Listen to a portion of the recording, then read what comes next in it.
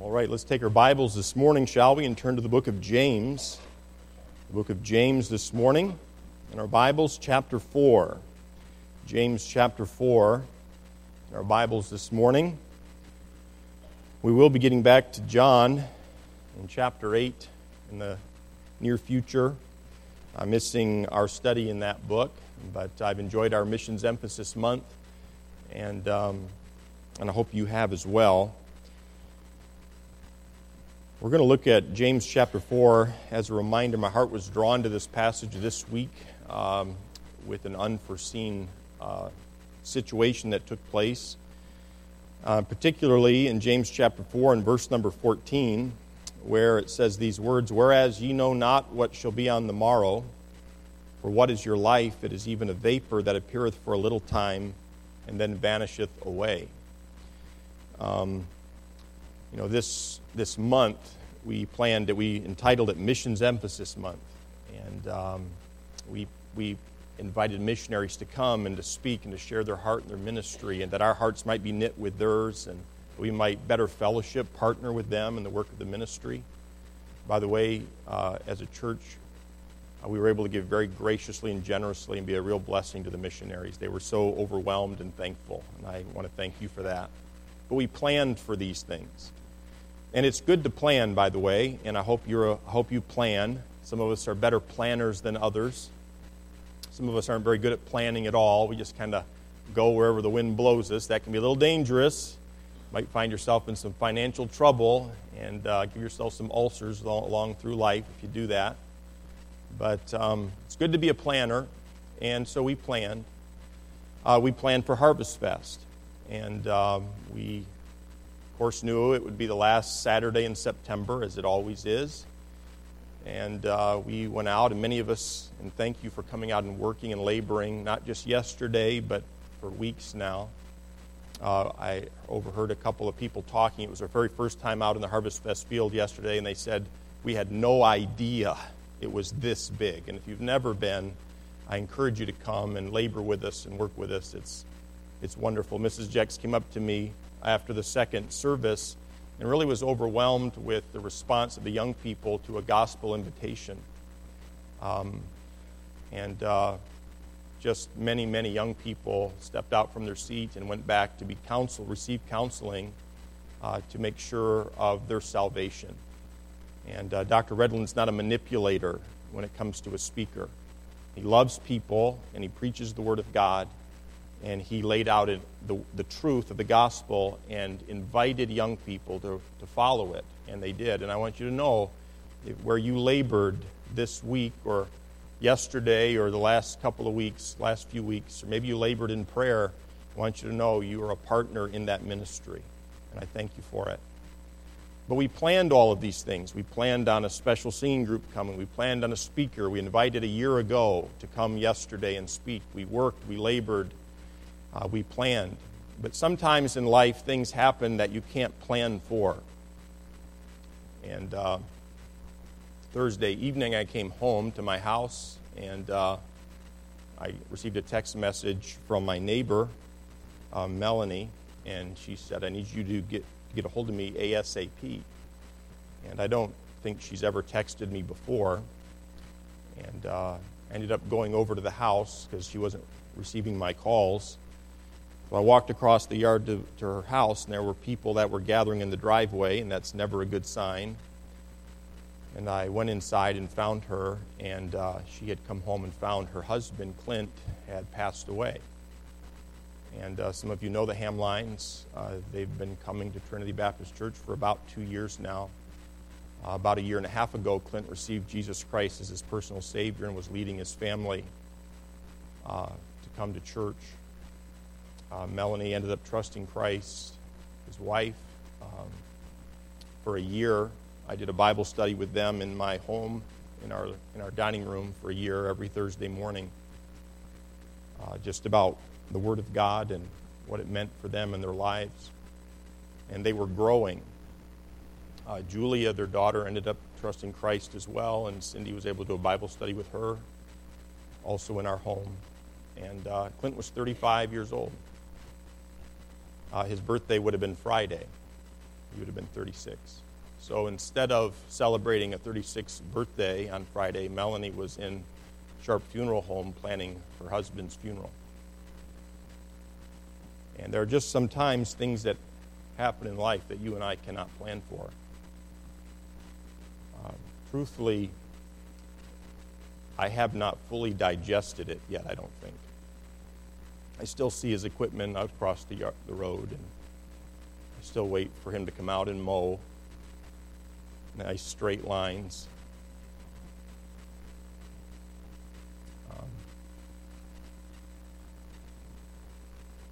I missed them today. Sitting on the platform where they should be sitting as a family. So there are things in life we can't plan for, and I think one of the things that struck me this week as I've pondered this and was this verse: "Life is not long; it's a vapor." Okay. And so my thoughts were not just drawn to the Hamline family and what I might have hoped to have seen over the next 30 years of Clint's life, him continuing to grow in the Word of God, becoming a godly man who feared the Lord and loved his family and loved the church.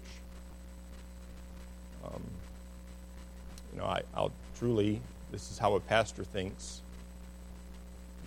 as I long to give the Word of God to faithful men who will be able to teach others also.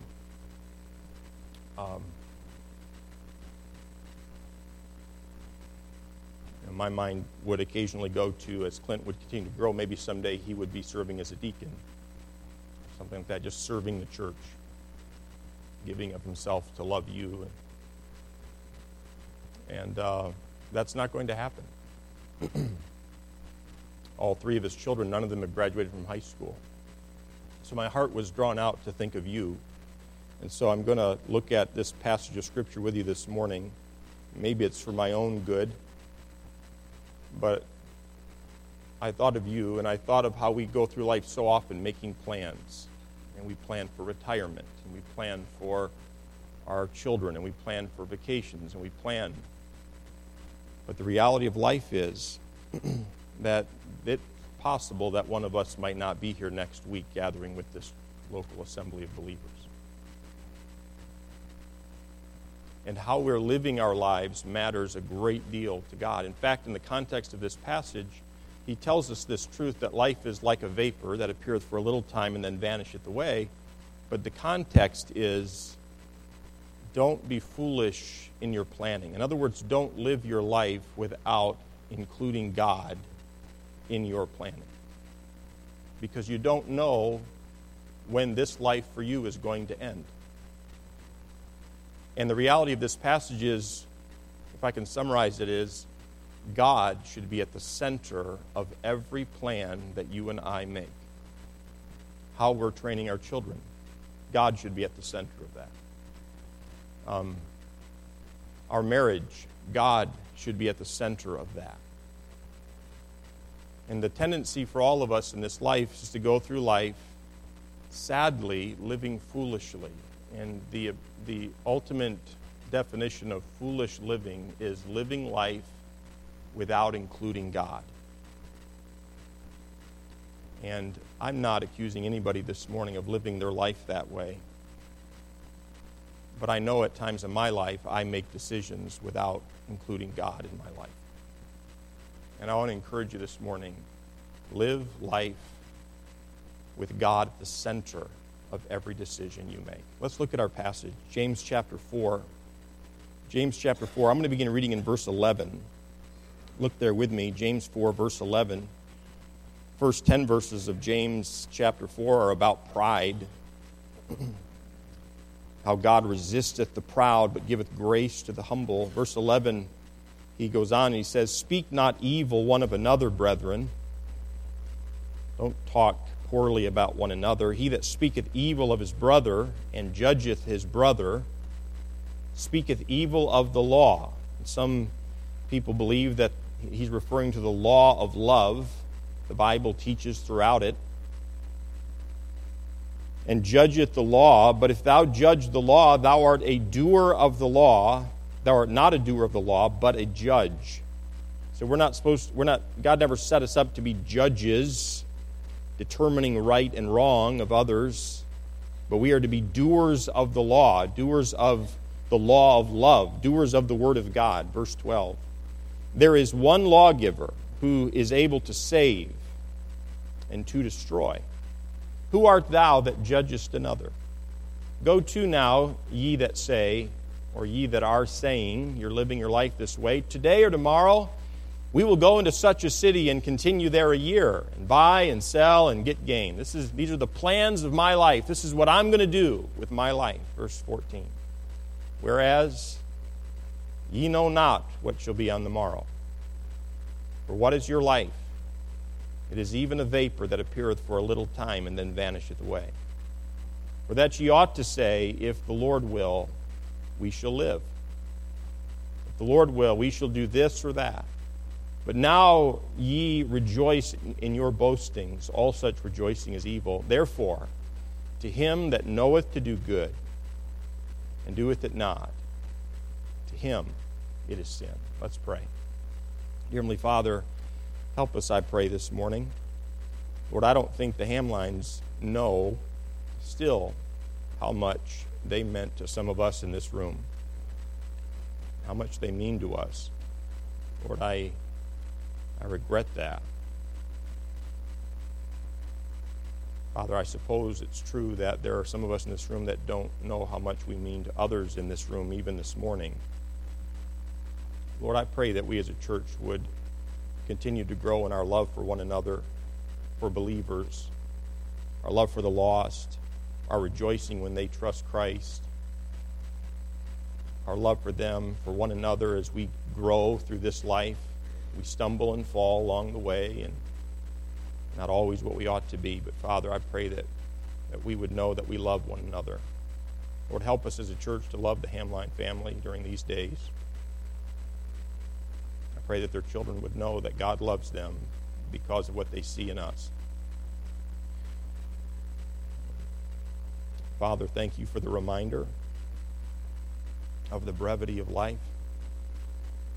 Father, I pray that this morning that you would use your word in our hearts and our lives to encourage us to do what is right where we are right now. And Father, help us to, we say that we believe there's a God. We say that we love you. Lord, help us in the small areas of our lives where no one may see it. Help us to live like you are God.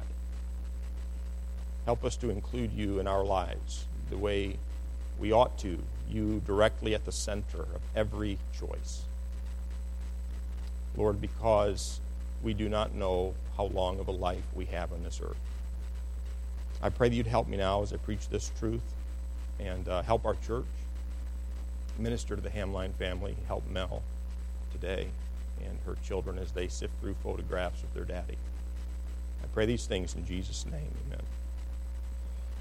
I do want to tell you before I forget, Clint's funeral will be at Sharp Funeral Home in Swartz Creek on Tuesday at 1 o'clock in the afternoon. There will be a funeral dinner to follow here at the church. So if you can help out with desserts or something like that, talk to Mrs. Roberts, and she'll make sure we have enough and not too much. The visitation for the funeral will be Monday from 2 to 4 at Sharp Funeral Home, and then from 6 to 9 on Monday. There's also time for visitation from 12 to 1 before the funeral on Tuesday, okay, with the 1 o'clock funeral on Tuesday. If you're not able to be there, do pray for the family and pray for me. I'd appreciate it. Let me begin by asking you a question. Do you have a desire to do the will of God? Do you have a desire to please Him? Do you find yourself longing? I know we all in this room are at times tempted in our lives not to. I know we're all at times in our lives tempted to just do our own thing and to please ourselves. I know that. I know that about you, and you know that about me, okay? We all should know that about one another. We all at times are tempted, drawn away of our own flesh, enticed, okay? That's something we all face. But the question I have to you is, do you have a desire in you to please God, to know His will, for your life. You know He has a will. He has a desire for you in your life. And He has a desire for you and me in our lives in the big picture of things. He knows how many days that I have on this earth. He knows if I'm going to live to be 70 or 60 or 80. He knows how long my life's going to be. He knows how He wants to use me. He knows all of these things. And so He has a will for me in the big picture, in the big scheme of things. And He has a will for you in the big scheme of things too. But He also has a desire for each and every one of us in the small, everyday workings of life. We'll talk a little bit more about that as we move our way through. Look again at chapter 4, verse 11. He says, "Speak not evil one of another, brethren." I can't encourage you. This is not where we'll weigh anchor here or drop anchor here this morning. We're not going to spend a lot of time with this, but church, can I encourage you not to speak evil one of another? Don't speak evil of one another. Don't talk badly about one another. It shouldn't be a part. These believers were, and so in essence, James is saying, stop speaking evil one of another. They were because the context is pride, prior in chapter 4. He says, "He that speaketh evil of his brother and judgeth his brother speaketh evil of the law and judgeth the law. But if thou judge the law, thou art not a doer of the law." You're not obeying God if you're judging God. That's what he's saying. Please don't believe that you're obeying God if you're criticizing what He says. In essence, is what he's saying here. Thou art not a doer of the law, but a judge. And sometimes in our pride, we put ourselves up in a position where we're actually criticizing what God is doing in our lives. We sigh, we're frustrated, we become embittered about it, and actually He is the one who has allowed these things to take place. He's actually working, or maybe it's something specifically that He said to us. I'll never forget a lady telling me one time, she said, "I know I'm supposed to forgive my husband, but Pastor, God would never expect me to forgive my husband." And there are times in our lives where we are wounded to such a degree where, frankly, forgiveness seems ridiculous almost. It seems impossible at times. But even as I say it seems ridiculous, that's perilously close to doing what this is warning me not to do. Being a judge of what God says.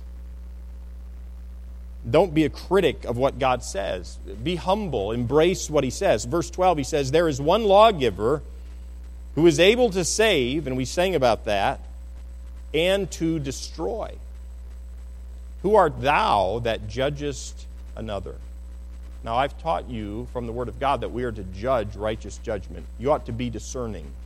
We're not to just go around and say, "Well, I'm not anyone's judge." Okay, well, you're not the judge of all the heaven and earth, are you?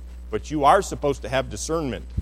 You and I as parents ought to be able to see something, and it ought, in our minds, by the Word of God and the Spirit of God, ought to say danger, and we ought to warn our children, hey, don't go with them. Why? Because danger is around them.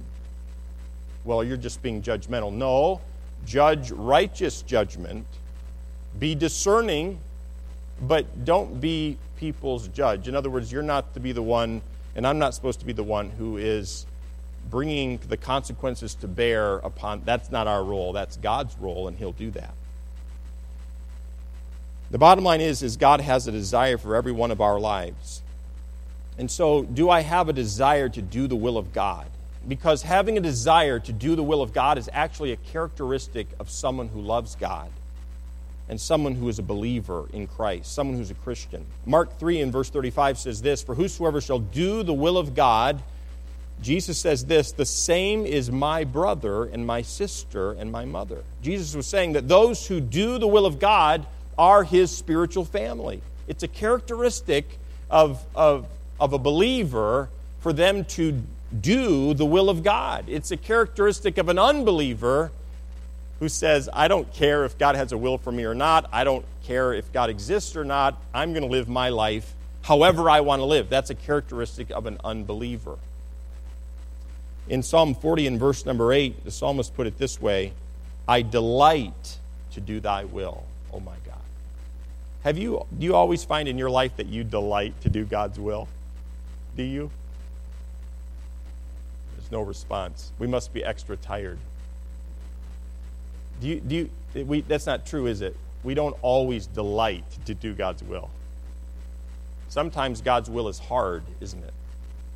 God's will, His Word, His will, His Spirit within us, leading us to do His will, is contrary, the Apostle Paul told us under the inspiration of the Spirit of God, to our flesh. And they actually war. There's a war going on within every single believer in this room. There's a war taking place. You ever get tired of that battle? By the way, that's why heaven gets more sweet to us as we grow older in this life, because the war starts to grow old.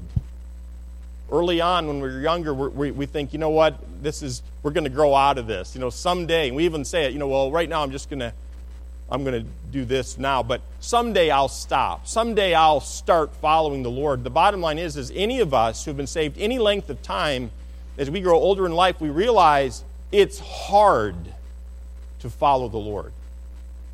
It takes effort. It takes dedication. It takes discipline at times. The temptations continue to come. The flesh still seems to pull. The enticements of the world are still there. And when we're younger, we tend to look at those who are older than us and think, well, they don't have the same desires for fun like I have. That's not true. That's not true. Even those of us with gray hair still have a desire to some degree to do that which is wrong. And so you can look around this room and you find the people who are older, and it would be no profit to say, so what is it? Tell me your deepest struggles. Tell me your deepest fleshly desires, and let's see how those match up with mine as a younger person. There would be no point in that, but every single person here who is of any age, who has followed Christ for all these years, to me is a powerful witness and a testimony that Christ's power is enough, because He has enabled these believers, these saints of God who have lived for any length of time, to be overcomers of the temptations that you face as a younger person. And I'm right smack dab in the middle somewhere. Whenever I refer to myself as a younger person, you laugh at me now.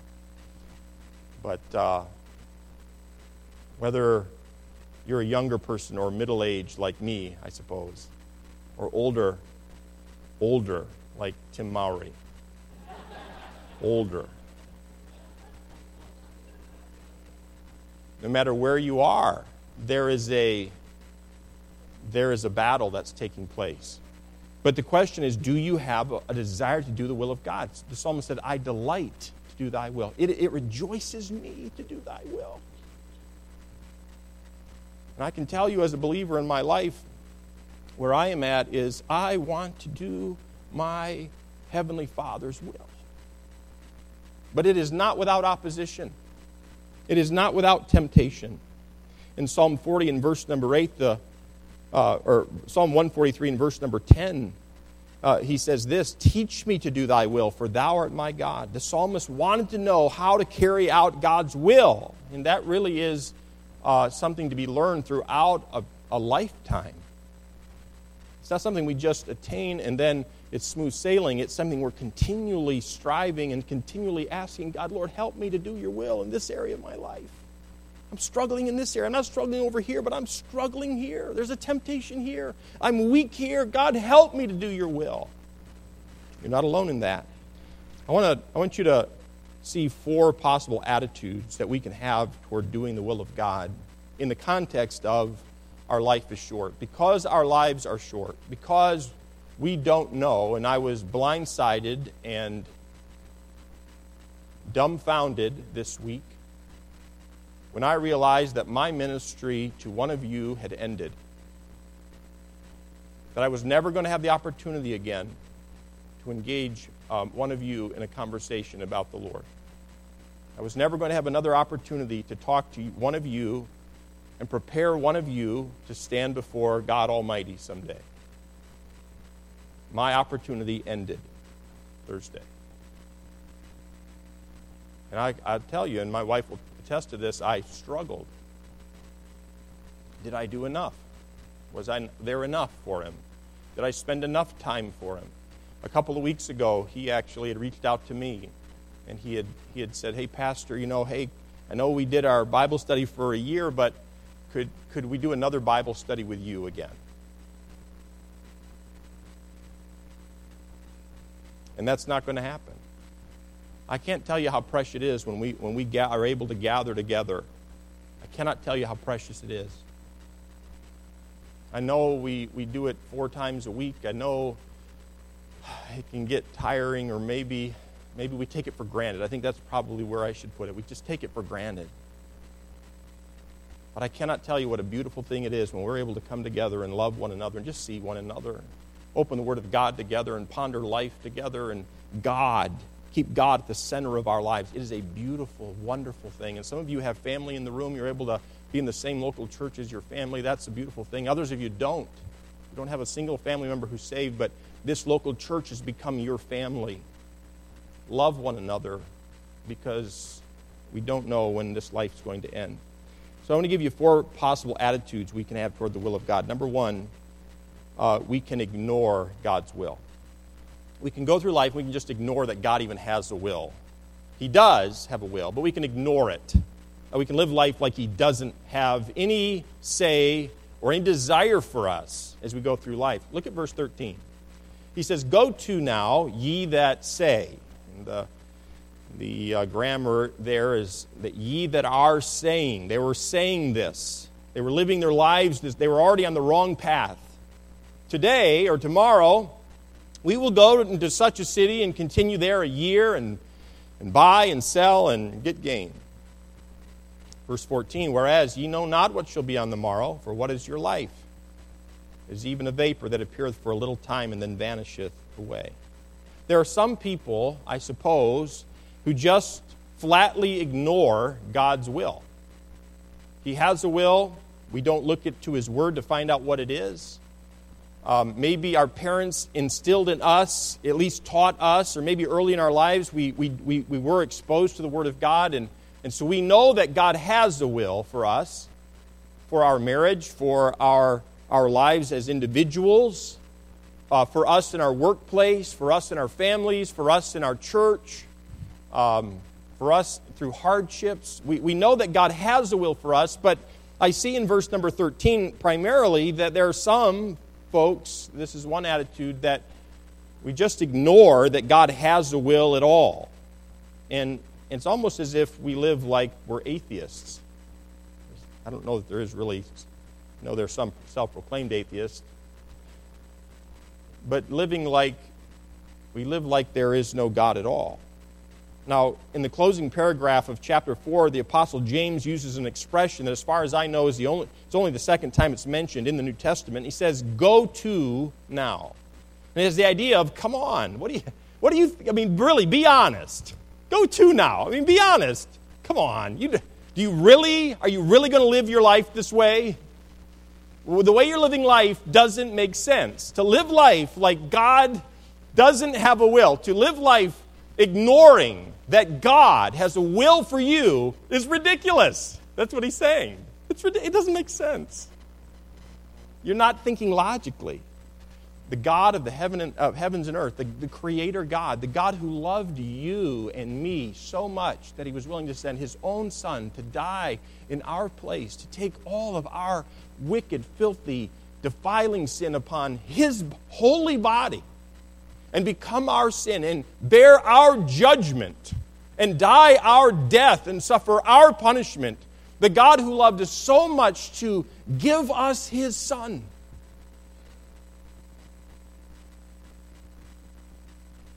I will not tell you all the details because I've been asked not to. But someone recently gave me a gift. And that's not something that happens often. I'd much rather give a gift than receive a gift. So it was very humbling. It was something that I didn't think I would ever have.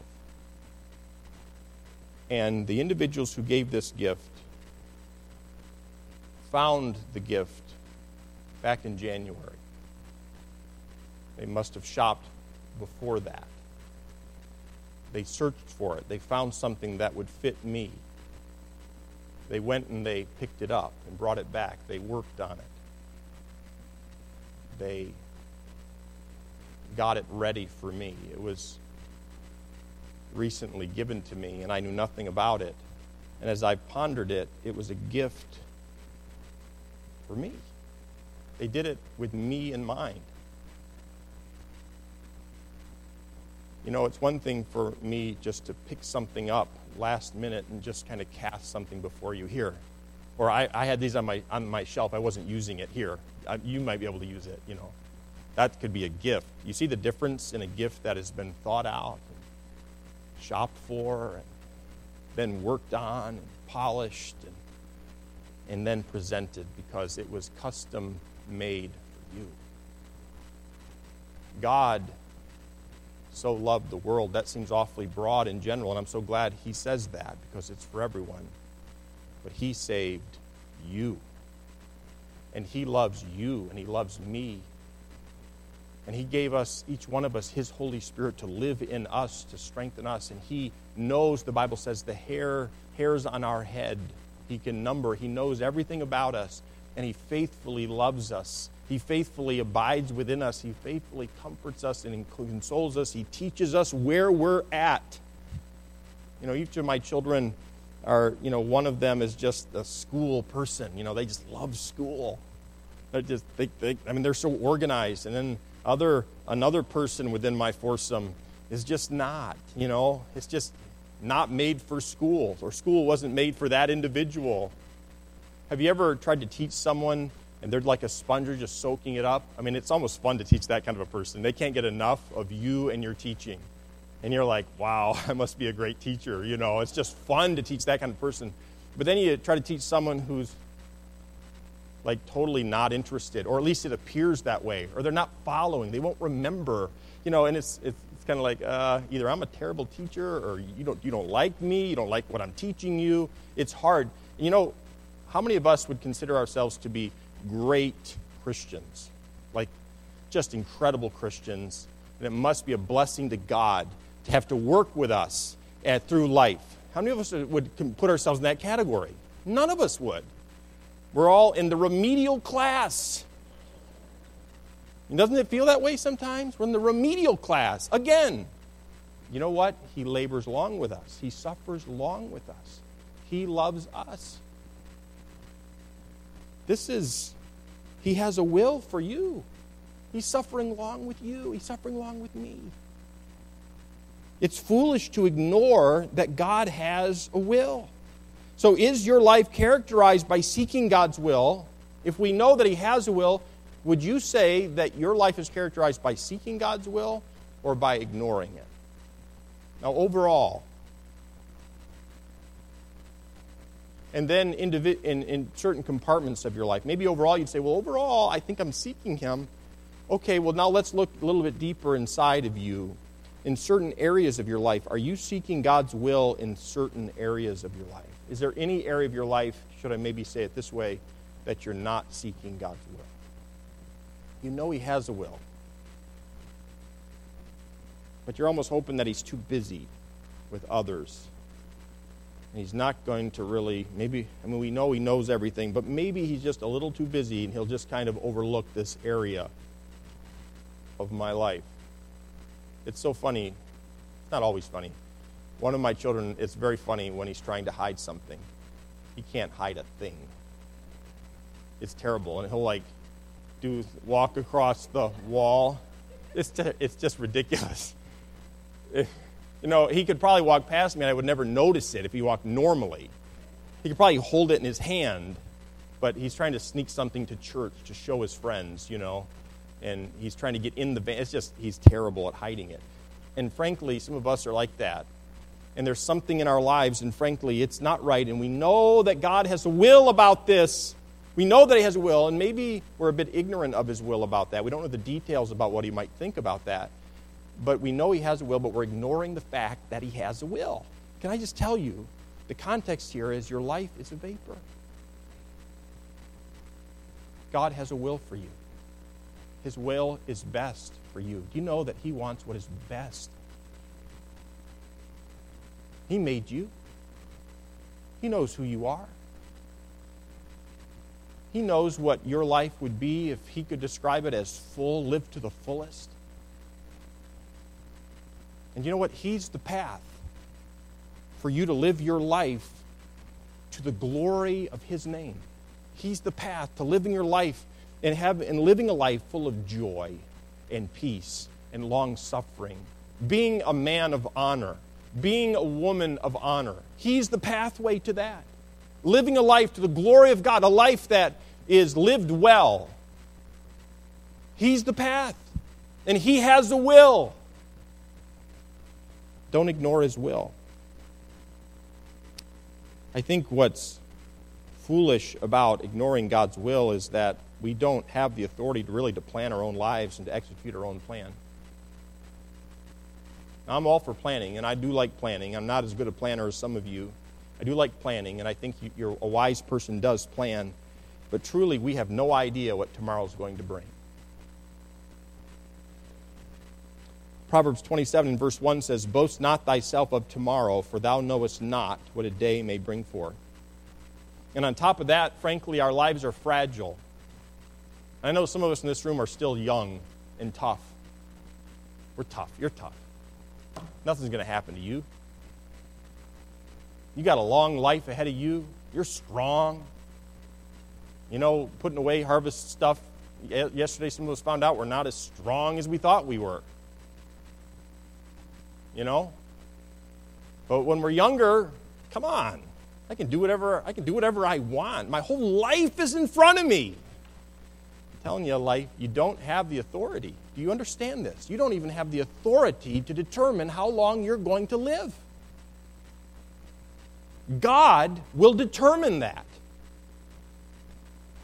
And so, he says again in verse 13, "Go to, what are you thinking, ye that are saying, today or tomorrow we're going to go into such a city and we're going to continue there for this long and buy and sell and get gain?"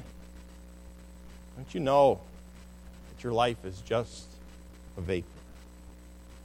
You don't have the authority to plan your own life or even to execute your own plan. Secondly, I noticed in verse 16, there's another possible attitude we can have toward the will of God. One, we can ignore God's will. Secondly, we can deny that God has a will for us. Verse 16, he says, "But now ye rejoice in your boastings.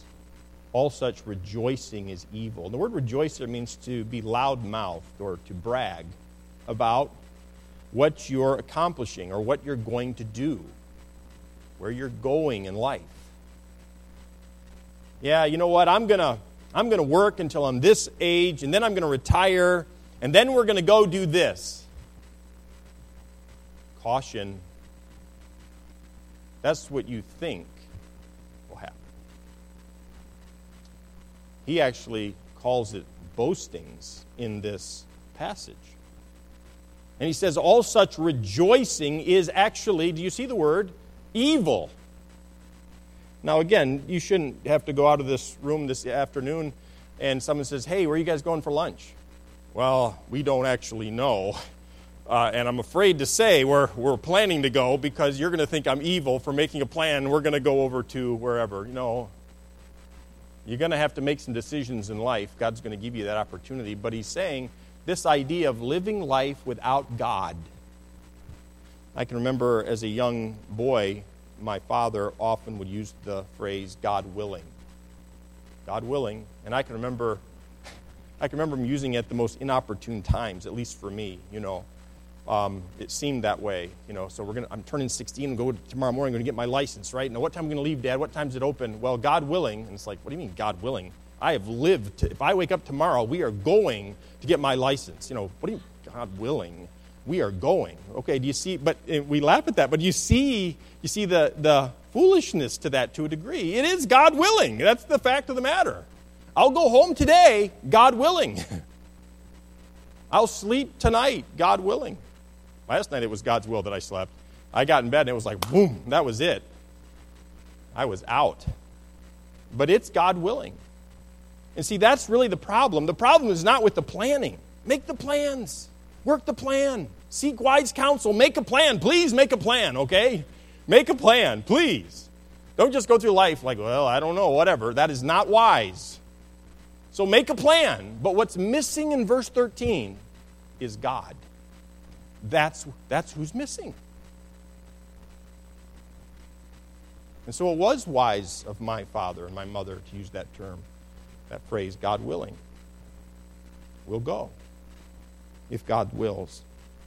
There's a man who was not a saved man by the name of William Henley, and he wrote this, and it's interesting to think about. He says this, he wrote this, he said, "Out of the night that covers me, black as the pit from pole to pole, I thank whatever gods may be for my unconquerable soul. In the fell clutch of circumstance, I have not winced nor cried aloud. Under the bludgeonings of chance, my head is bloody. I've suffered some difficulties in life by chance, but my head is unbowed. Beyond this place of wrath and tears looms but the horror of the shade, and yet the menace of the years finds and shall find me unafraid. It matters not how straight the gate, how charged with punishments the scroll. I am the master of my fate, and I am the captain of my soul." That is the sign of a fool. That is a statement of a fool. Life is by chance. I've suffered some blows along the way, some setbacks along the way, but I'm not bowing my head to anybody. I'm going to live my life however I deem fit. It's foolish.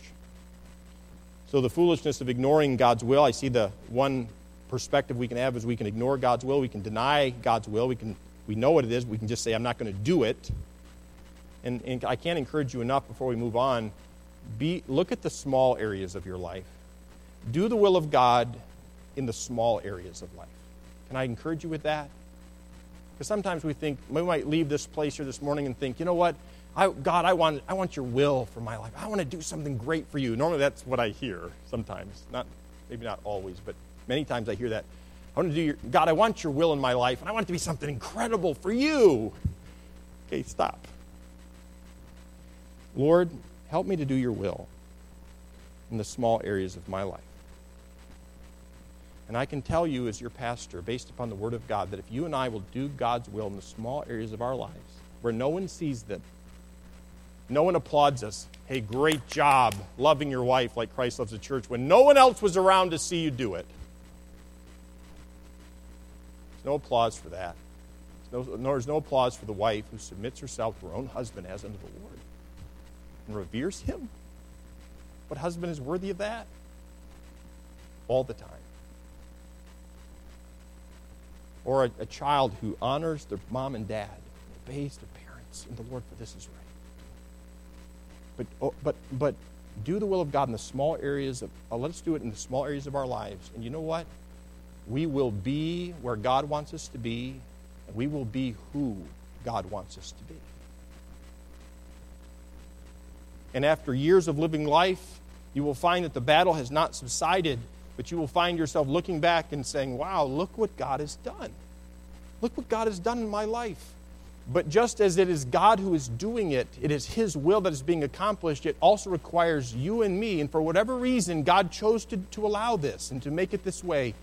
He has a will for us. He is sovereign. He can do whatever it is that He wants to do. He is God, but yet He has chosen to give you and me free will in saying yes to Him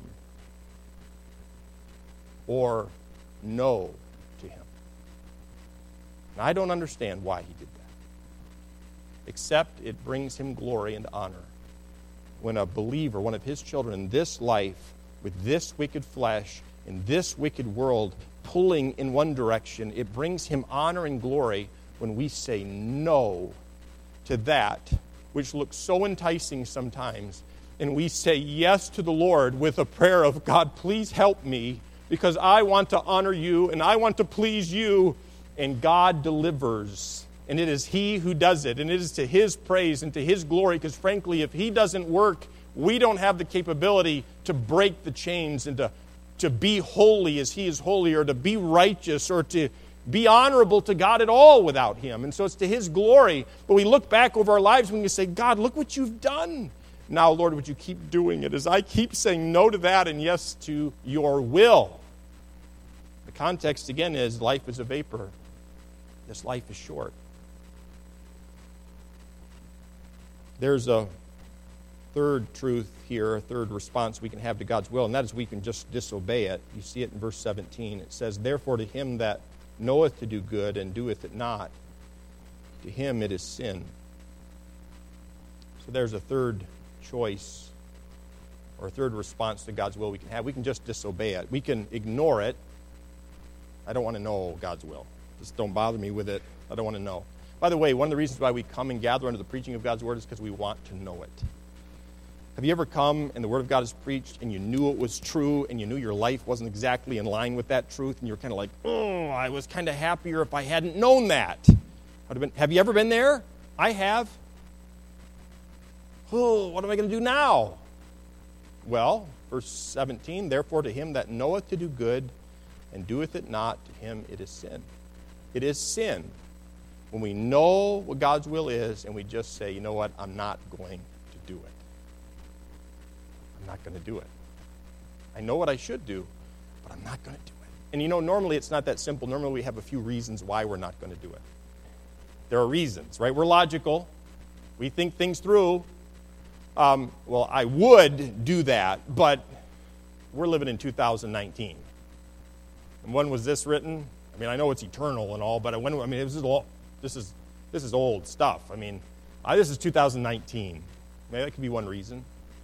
Or I would do what God wants me to do, but the situation doesn't allow for it. I mean, God would never want me to take a pay decrease to do His will.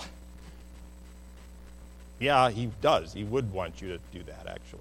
He wants you to do His will and trust Him. Well, God wouldn't want me to. I would be honest. I'm honest in all areas of my life except for this one area of business. You know, I mean, Pastor Ferguson, the IRS, you know those people aren't all honest all the time. So it would make sense that I wouldn't be honest with them sometimes too, right? No, He wants you to do His will. Do His will. Be honest. Well, you know how much it's going to cost me to be honest? You mean, do I know how much it's going to cost you to obey God? Is that what you mean? Be honest. Do His will. Don't disobey Him. Look at verse 15 and we'll close here. There's a blessing of acknowledging and obeying God's will. Look at verse number 15. He says this, for that ye ought to say, if the Lord will, we shall live and do this or that. It is very appropriate for a believer, a child of God, to plan, to even map out his life, to make plans, but to make plans with God at the center. If the Lord wills, we'll retire here. If the Lord wills, I'm going to work until I die. If the Lord wills, we're going to move. If the Lord wills, we're going to get our children involved in these activities, if it fits within the will of God. You see how that would affect things? Okay, so I want my children to, I got a couple of children who are on the athletic side. Perhaps I enjoy athletics, but if it's going to take them away from the body of Christ, if it's going to take them out from underneath the teaching of the Word of God, if that's going to be in opposition to Hebrews, where it talks about don't forsake the assembling of yourselves together as the manner of some is, so much the more as you see the day approaching. Okay, so, but this is the only time that league plays. I want my kids in that league. Yes, but it's in opposition to what God says. You see, the unsaved person says, you know what? Well, I'm going to do what I want to do. This life is short, and I'll get back in church someday. That would be an unsaved mindset. A person who's living like God doesn't have any will, or I'm going to disobey his will, I'm just going to ignore his will. See, this is a very practical passage. Don't live like God doesn't exist. And the whole of chapter 4 is in the context of you're proud. You've put yourself up on a pedestal. And you're organizing your life, and you're living your life like God doesn't exist. And he does exist. And he has a will for you. And he loves you like nobody else loves you. And he knows what's best for you. He wants what's best for you. He has done what is best for you. He is doing what is best for you. But don't live like he doesn't exist. Look to him in everything. Delight to do his will. Ask him, Lord, do you have a will about this in my life? Don't just go through life making choices and making purchases and making decisions without God. Look to him. Look to him. The blessing of acknowledging and obeying God.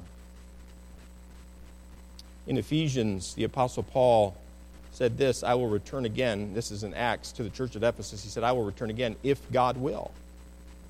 When writing to the church at Corinth, in 1 Corinthians, Paul said this, but I will come to you shortly if the Lord will. So, what is the desire of our hearts? Are we living our lives in the will of God from the heart? Are you living your life searching for the will of God from your heart? Listen how he puts it in Ephesians 6 and verse 6. Not with eye service as men pleasers, but as the servants of Christ, doing the will of God from the heart. Have you ever done it half-heartedly? Oh, have you ever done the will of God half-heartedly? Like you're going to do it, but you don't want to do it. Have you ever been there? I mean, I can feel it. I really, from the top of my head to the bottom of my toe, I can have those times in my life where it's like, okay, I'm going to do it, but I don't want to do this, right? I'm doing your will. You know, that's terrible. Isn't it wonderful when you're doing the will of God and it's from your heart? You want to do it. And that's what Paul said. That's how I want you to do the will of God, from your heart. That's how God wants us to do his will. Not half-heartedly, not without any of our heart. We're just doing it. You know, some of us, maybe you're still living in your parents' home and they're saying, this is what you're going to do. And so you're doing it because your dad's bigger and stronger and your mom's going to take away your phone or whatever, you know. So that's why you're obeying. What an obedient child you are, okay? Congratulations. No, God says, I want you to do it from your heart. You know, God is concerned about the exterior, but he cares very, very much about your heart and my heart. And by the way, young person, we got some teenagers here. By the way, it's not just when you're a teenager that you'll struggle with this. The rest of your life on this earth, there's going to be a war. There's a war in me between if I'm going to obey God because I have to, or I'm going to obey God because I want to, because I love it. And loving him means I can't love some other things.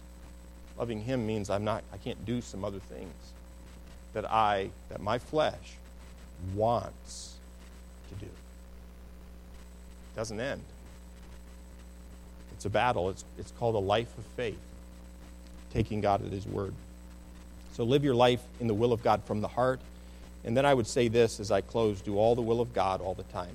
Now that seems a bit impossible, but make it a goal. I'm going to do the will of God in every situation. Make it your goal. That's a right goal, don't you think? Now, are you always going to do all of the will of God all the time? Yes or no? Probably not, or you're in heaven. Okay? But it ought to be your goal. Don't give yourself some excuses that,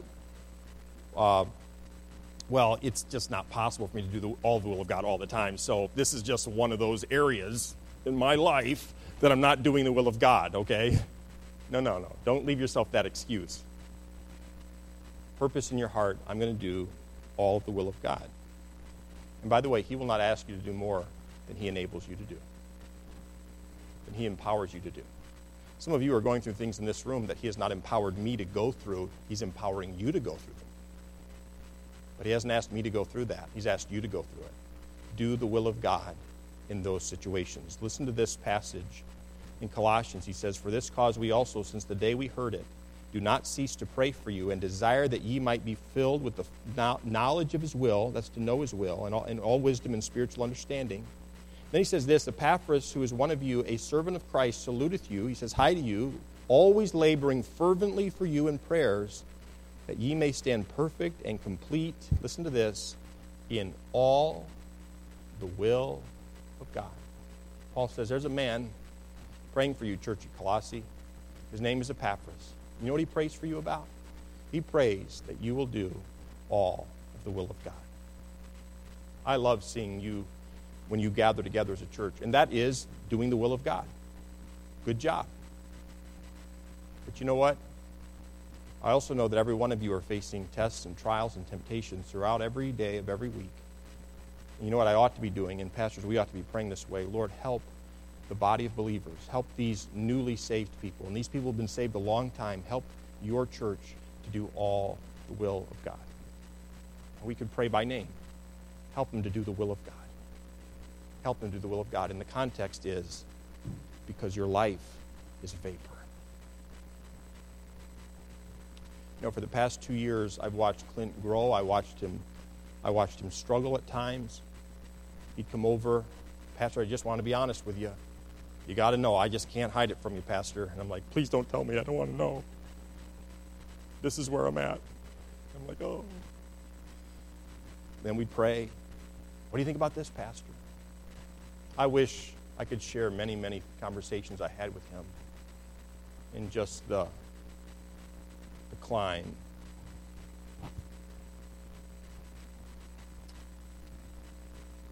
"35, one day short of 36.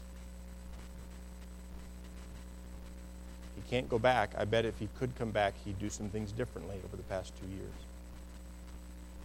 The Lord hasn't called you home. Why don't you and I purpose in our hearts, Lord, I know my life is a vapor. And Lord, I'm going to do your will. I'm not going to ignore it. I'm not going to deny it. I'm not going to disobey it. I'm going to do your will. Lord, I'm turning myself toward you, and I'm saying, Lord, I want to do your will with all of me, all of your will. And God, I need your help.